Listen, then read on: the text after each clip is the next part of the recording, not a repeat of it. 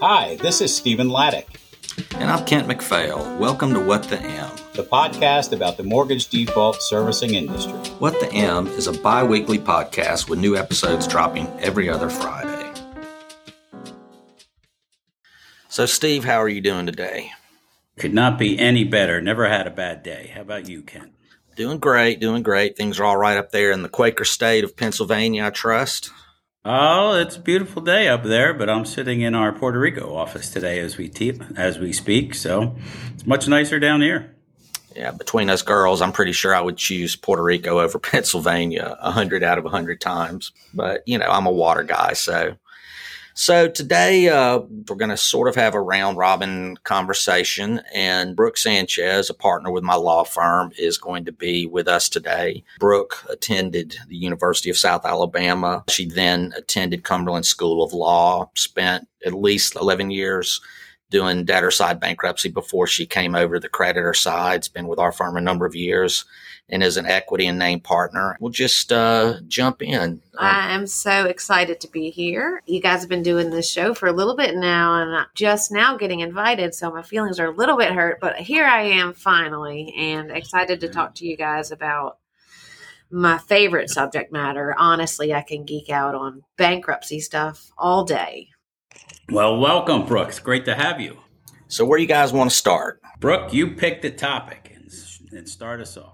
All right, so I had to do some case law research for a case I was working on, and I kind of noticed a trend. I've been digging in on the rules, specifically the notices that mortgage servicers have to provide while a debtor is in bankruptcy. That's Rule 3002.1. That's the rules that say they have to file the notice of the payment change, all the notices that are required during the bankruptcy, the response to the notice of final cure. And it just seems like there's a trend that debtor attorneys are getting more aggressive and trustees about enforcing compliance with those rules. Those rules have been, they were new for a minute, but now they're 10 years old. So I think the expectation that there be some strict compliance with those rules is out there. And there's some cases even that suggest that failure to comply with those rules could result in punitive damages. I think the rule specifically, Rule 3002.1, provides that failure to comply can result in sanctions, including other appropriate relief, including reasonable expenses and attorney fees.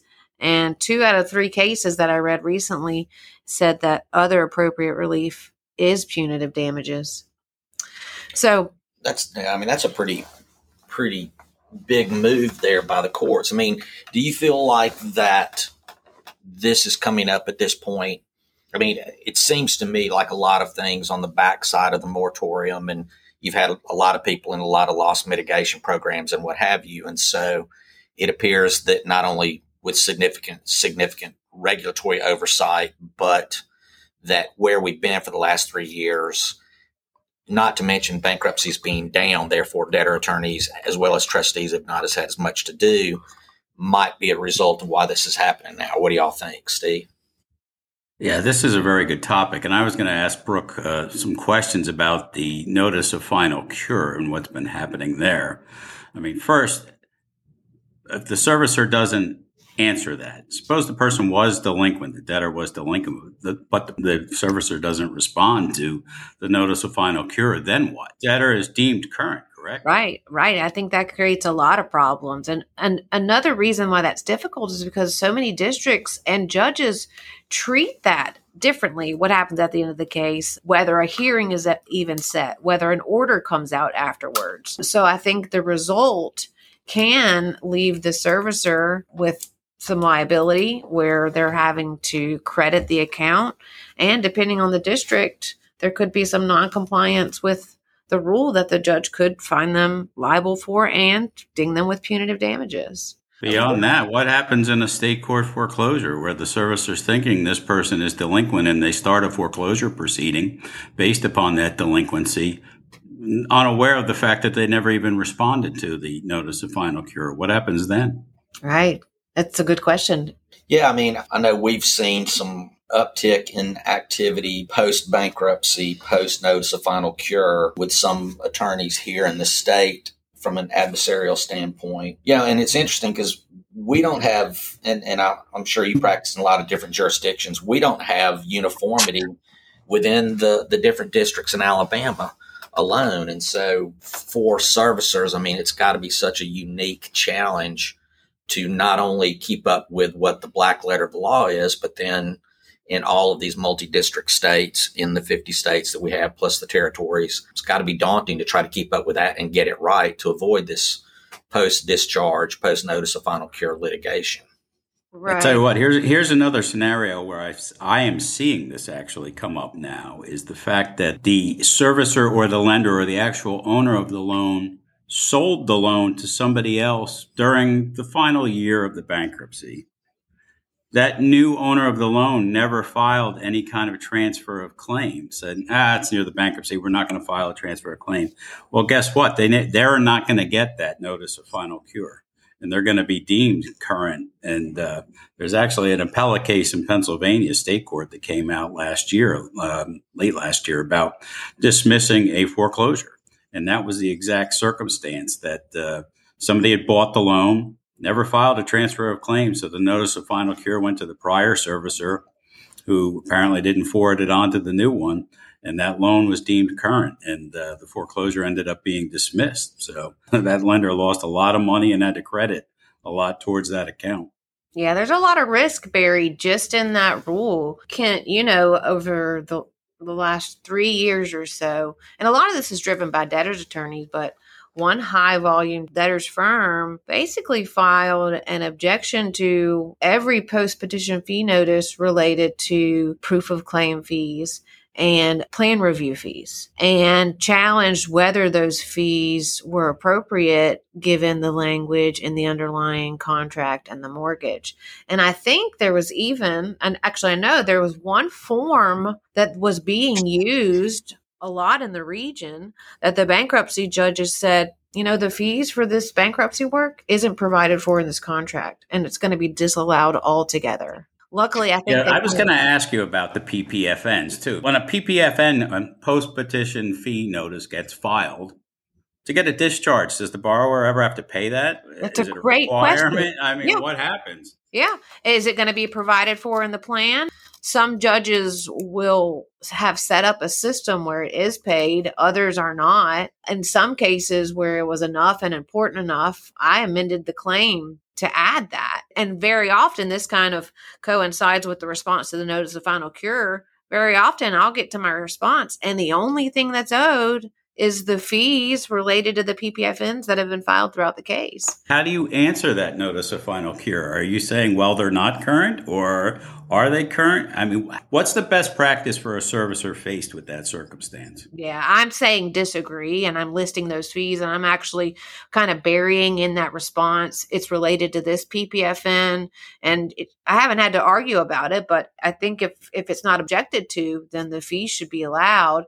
Now, we've got one judge in Alabama who doesn't like this at all. We haven't had to actually argue it yet, but she suggested that those fees may be waived. Now, I don't think that's anywhere in the code, and I think I'd like to argue that at some point, but she doesn't like to see a response to a notice of final cure saying disagreed related to fees from 4.5 years ago. I don't think that's the burden of the servicer. The debtor can amend the plan. Yeah, I mean, if they've not in that court, they don't have a process whereby they've provided for these PPFNs to be dealt with in the context of the payment of bankruptcy. Those two positions seem really incongruous to me. Mm-hmm. I want to shift gears here for a minute. Steve, you brought up a case that's before the U.S. Supreme Court, which sounded very interesting and could have some far-reaching effects as it relates to the tribal communities in the United States. Do you want to share a little bit about that? Certainly. It's something that should be on everyone's radar. It is the Cumberland case that has gone up before the U.S. Supreme Court. Quick background of the facts on that, which were interesting. It's up to the U.S. Supreme Court over a loan in the amount of $1,100, $1,100, and all the way to the U.S. Supreme Court.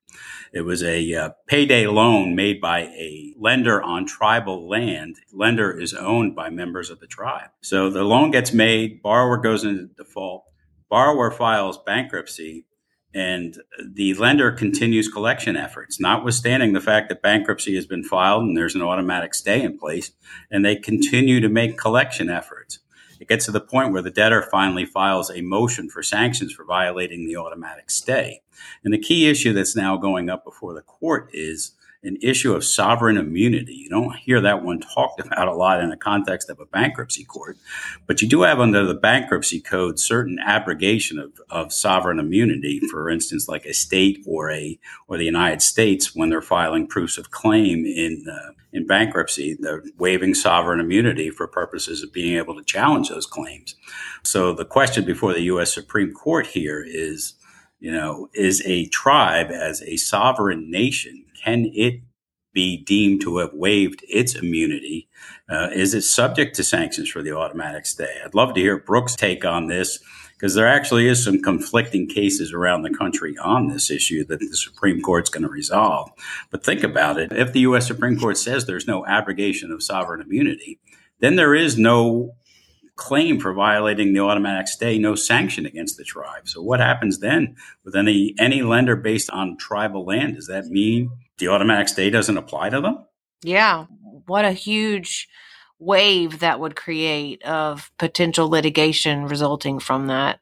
I'll be honest, I have never looked at that section. And I did after I heard that case. I think it's section 106 that talks about sovereign immunity. But you're right that there is a split. I think some districts are saying that waiver of that sovereign immunity must be explicit.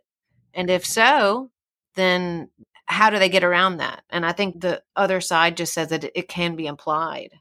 So, and I've not read the case, but I mean, is it fact specific, and does it differentiate as to whether or not it was a loan to a member of the tribe or a member of a tribe that lives on the sovereign nation's reservation versus a member of the tribe that's off the reservation or a non-member of the tribe? I mean, yeah, that's a good question. My speculation is it's non-tribal member off reservation is my guess, but I don't know. In my time doing debtor work, I did recognize that a lot of creditors, especially the online creditors, were tribal lenders. And I'm not sure if that's because of some interest caps that they believe don't apply to them, but there are a lot of creditors who are tribal lenders. So I think the outcome could be huge. Also, I know that that's a core principle of Native American law, that sovereign immunity. So I'm really curious to see what the Supreme Court will say.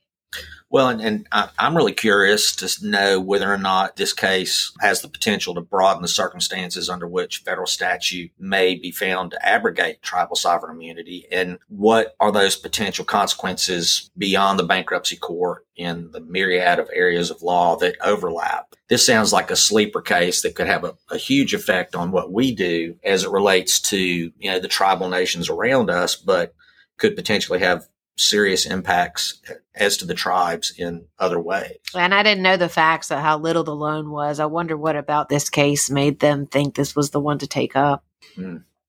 Well, definitely it is going to present some interesting challenges either way based upon this decision. So That's right. It's something to be on the lookout for the next few months when the opinion comes out. And we'll do a follow-up with Brooke when we get that opinion. Absolutely. To analyze it. So, Steve, are you guys seeing an increase in filings in your jurisdictions? Yes, it is slowly creeping up. It is not near pre-pandemic levels, but they are creeping up now. We do see the uptick. Pennsylvania, for instance, is a judicial state, and the most common event for people to file a Chapter 13 is right on the eve of a sheriff's sale. And being that we're a judicial state, all the files that you've seen come in the last few months aren't even close to sale yet. I expect a year from now, when they're approaching sale, then you're really going to start to see the uptick of people filing bankruptcy on the eve of a sale. But it is increasing now, but not where it's going to be, I'll tell you that. Yeah, and I think that's nationwide. And even in the non-judicial states, a huge motivating factor for debtors, especially in a Chapter 13, is to stop a foreclosure. They just may be on a shorter timeline. I think we are all kind of holding our breath for the big wave of foreclosures that was coming the day the moratorium lifted, and that didn't happen. And I think that has an impact on why there hasn't been a huge wave of bankruptcies. But Steve, like you said, it's just kind of slow and steady increase. I kind of looked at the stats. So there's a 17% year over year ending in March increase across the board on all bankruptcy filings. I expect that that'll just slowly increase and increase kind of like a snowball. Well, and I know pre-pandemic, I was sitting down with one of our local judges, and we were at a very, very low point then. I mean, you had bankruptcy courts. I know in Alabama, running skeleton personnel and very, very thin because the filings were down. And I think part of what we're seeing, at least on our foreclosure side, is that even though, it's post-pandemic, post-moratorium, there's still a myriad of loss mitigation options out there, and there's still half money that's available. And so the majority of the files we're getting on the foreclosure side are closing for loss mit immediately prior to sales anyway. And Alabama is a non-judicial state, as is Mississippi and Tennessee, where we practice, and you're typically dealing with the gavel rule. And so as opposed to immediately pre-sale like you have up there, you've got the race to the courthouse where you're trying to figure out the minute they filed versus the minute somebody was on the courthouse steps. Literally a race. But yeah, I'm definitely seeing volumes pick up here. I also think there's a even greater increase in the new small business bankruptcy, which is good. I need to get more involved in that. I think there's a market for it, but I think small businesses are taking advantage of it. I do too. I told Brooke, although she's not one of our typical guests that's not already involved with us, we were going to flip the question on her, which is Miss Sanchez, if you had the opportunity to sit down with a 20-year-old version of yourself, what advice would you give that person? All right. So what I would probably say is to focus more on my studies so I could have the academic credentials to have full paid law school scholarships and not take out student loans. I didn't come from a family with a lot of money, so I had to take out student loans. And I think, and maybe this is just me trying to fool myself, I just don't think there was as many scholarships back then. You didn't hear about people getting full rides to undergrad and law school. But had I put in the work, I think I would have been able to do that. And to not have student loans, I think would have benefited me throughout 20s, 30s, and even today. Sound advice. Indeed. So are there any other bankruptcy topics you guys want to hit on? Have you seen any kind of motions? Do you guys do them down there for annulment of the stay? In other words, the sale occurred 5 minutes after the bankruptcy petition was filed. Do you file any motions for retroactive relief from the stay to validate the sale?